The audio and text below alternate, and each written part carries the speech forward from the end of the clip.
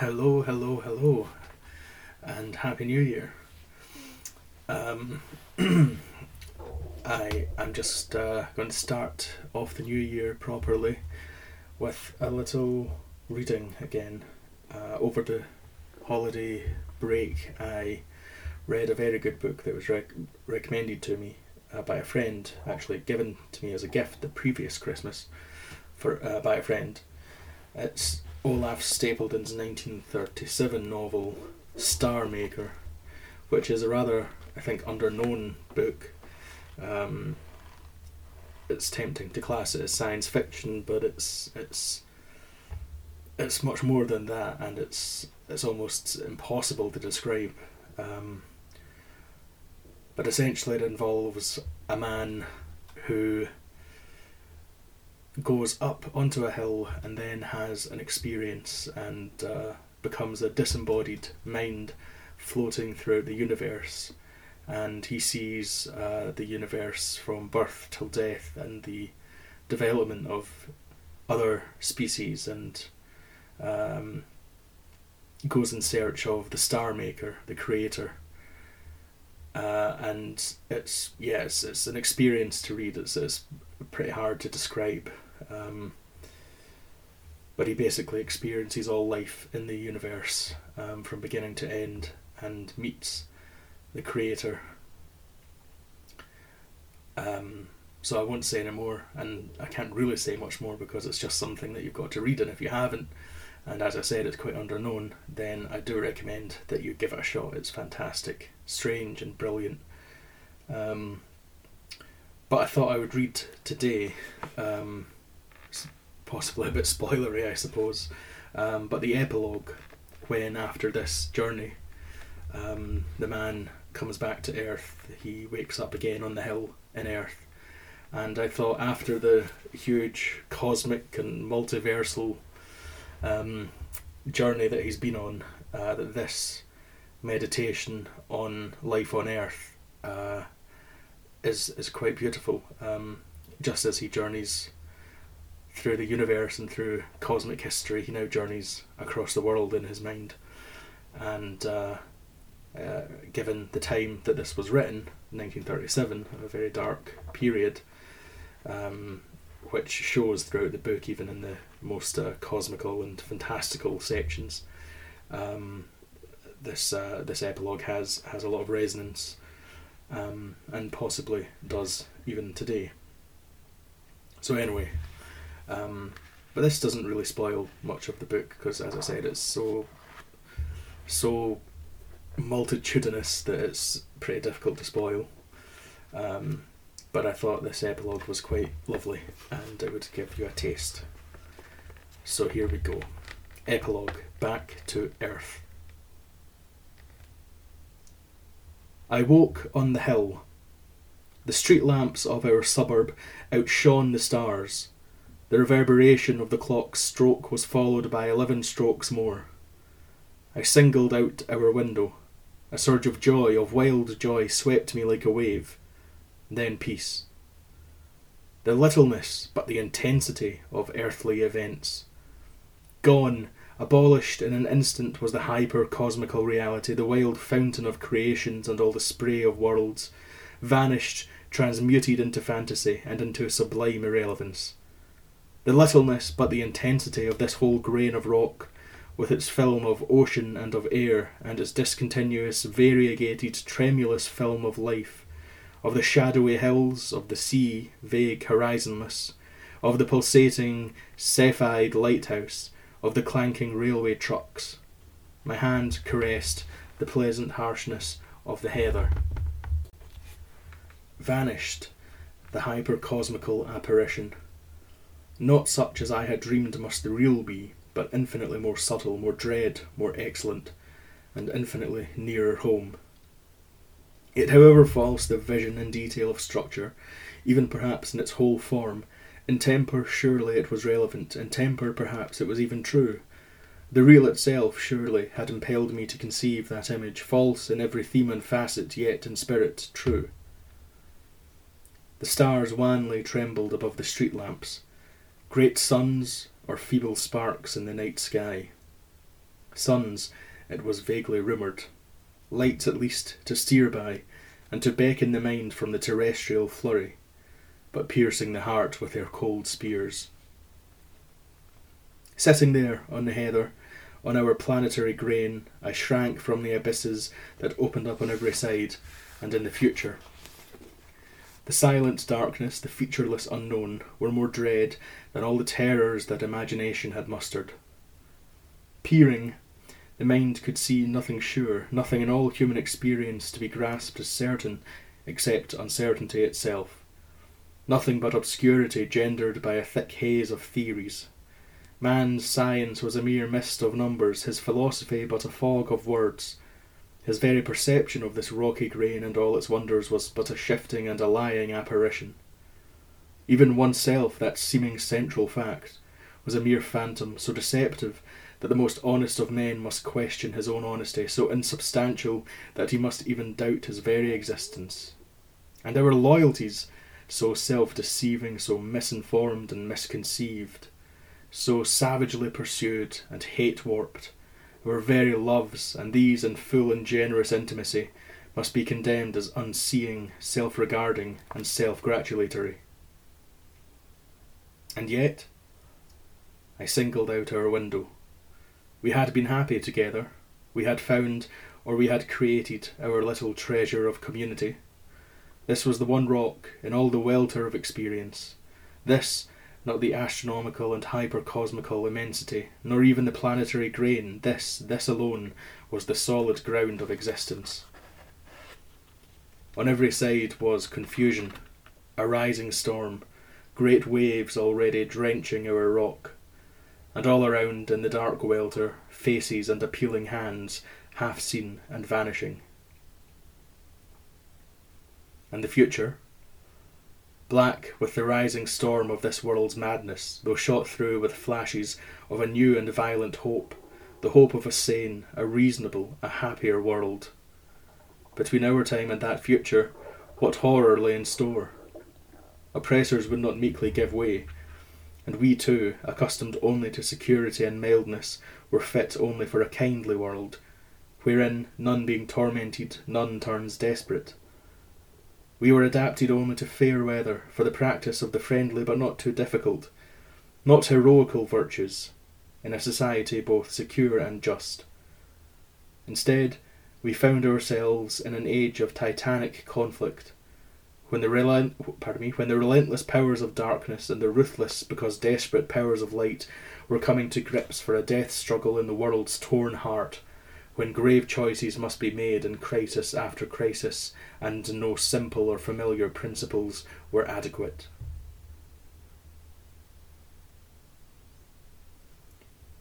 Beyond our estuary, a red growth of fire sprang from a foundry.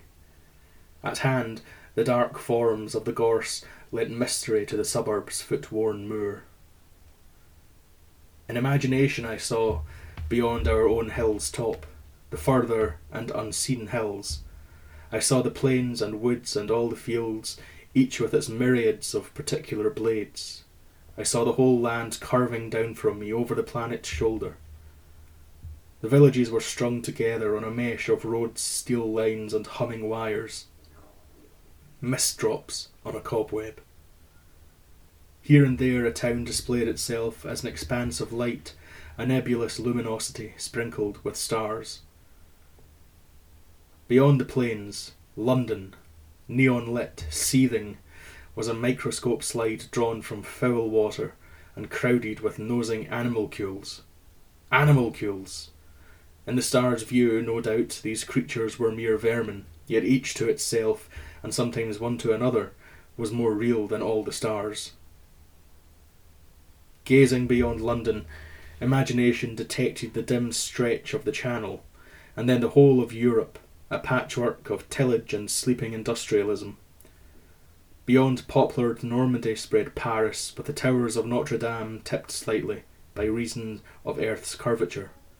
Further on, the Spanish night was ablaze with the murder of cities. Away to the left lay Germany, with its forests and factories, its music, its steel helmets. In cathedral squares I seemed to see the young men ranked together in thousands, exalted, possessed, saluting the floodlit Führer. In Italy too, land of memories and illusions, the mob's idol spellbound the young. Far leftwards again, Russia, an appreciably convex segment of our globe, snow-pale in the darkness, spread out under the stars and cloud tracts. Inevitably I saw the spires of the Kremlin confronting the Red Square. There Lenin lay, victorious. Far off, at the foot of the Urals, imagination detected the ruddy plumes and smoke pall of Magnitostroy.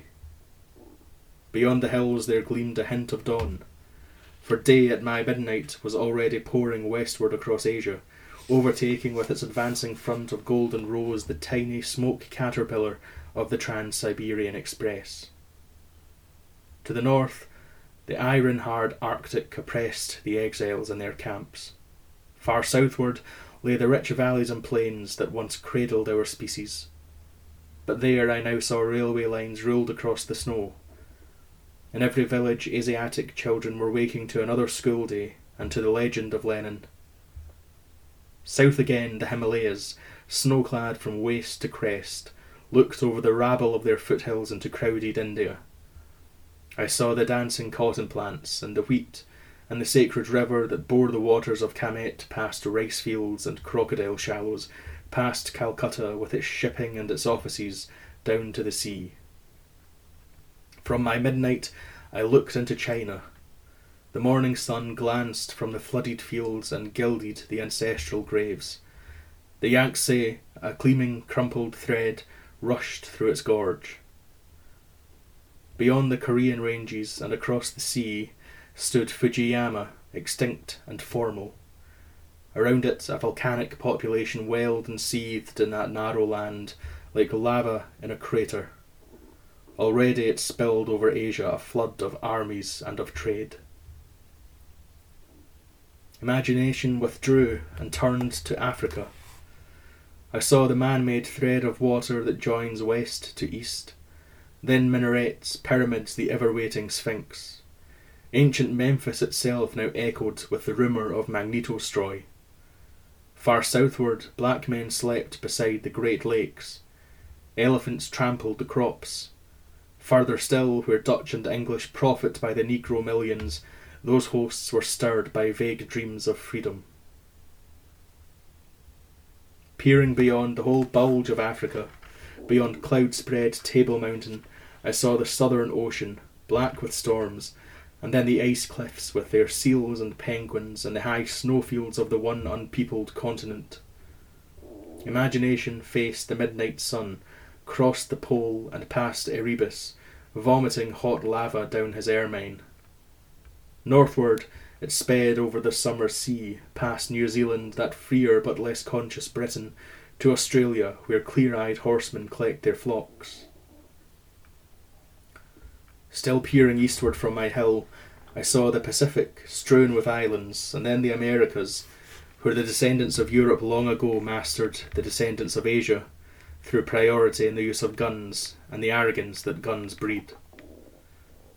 Beside the farther ocean, north and south, lay the old and new world, the River Plate and Rio, the New England cities, radiating centre of the old new style of life and thought.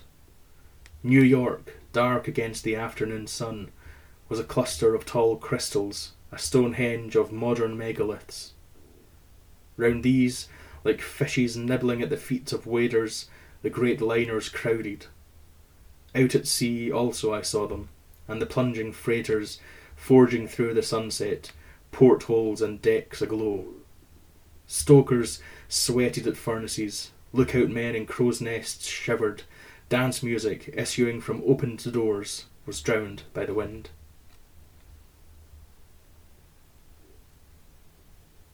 The whole planet, the whole rock grain, with its busy swarms, I now saw as an arena where two cosmical antagonists, two spirits, were already preparing for a critical struggle, already assuming terrestrial and local guise, and coming to grips in our half-awakened minds. In city upon city, in village after village, and in innumerable lonely farmsteads, cottages, hovels, shacks, huts, and all the crevices where human creatures were intent on their little comforts and triumphs and escapes, the great struggle of our age was brewing. One antagonist appeared as the will to dare for the sake of the new, the longed for, the reasonable and joyful world, in which every man and woman may have scope to live fully and live in service of mankind. The other seemed essentially the myopic fear of the unknown, or was it more sinister? Was it the cunning will for private mastery which fomented for its own ends the archaic, reason-hating and vindictive passion of the tribe? It seemed that in the coming storm all the dearest things must be destroyed. All private happiness, all loving, all creative work in art, science and philosophy, all intellectual scrutiny and speculative imagination, and all creative social building, all indeed that man should normally live for, seemed folly and mockery and mere self-indulgence in the presence of public calamity. But if we failed to preserve them, when would they live again? How to face such an age? How to muster courage, being capable only of homely virtues? How to do this, yet preserve the mind's integrity, never to let the struggle destroy in one's own heart what one tried to serve in the world, the spirit's integrity? 2 lights for guidance. The first, our little glowing atom of community, with all that it signifies.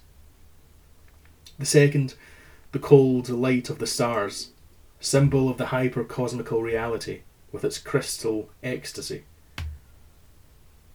Strange that in this light, in which even the dearest love is frostily assessed, and even the possible defeat of our half-waking world is contemplated without remission of praise, the human crisis does not lose, but gains significance. Strange that it seems more, not less, urgent to play some part in this struggle, this brief effort of animalcules striving to win for their race some increase of lucidity before the ultimate darkness.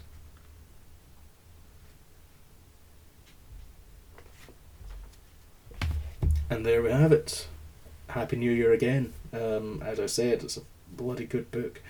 Weird and wonderful and indefinable, indescribable almost. I highly recommend it. It's poetry and myth and science and religion and spirituality and science fiction and questing and so much more, all at the same time. So highly recommended. And yes, I think those words in a dark age do possess some wisdom, some meaning in our current period of crisis. Anyway, that's all for now. See you later. Have a lovely week and have a lovely new year.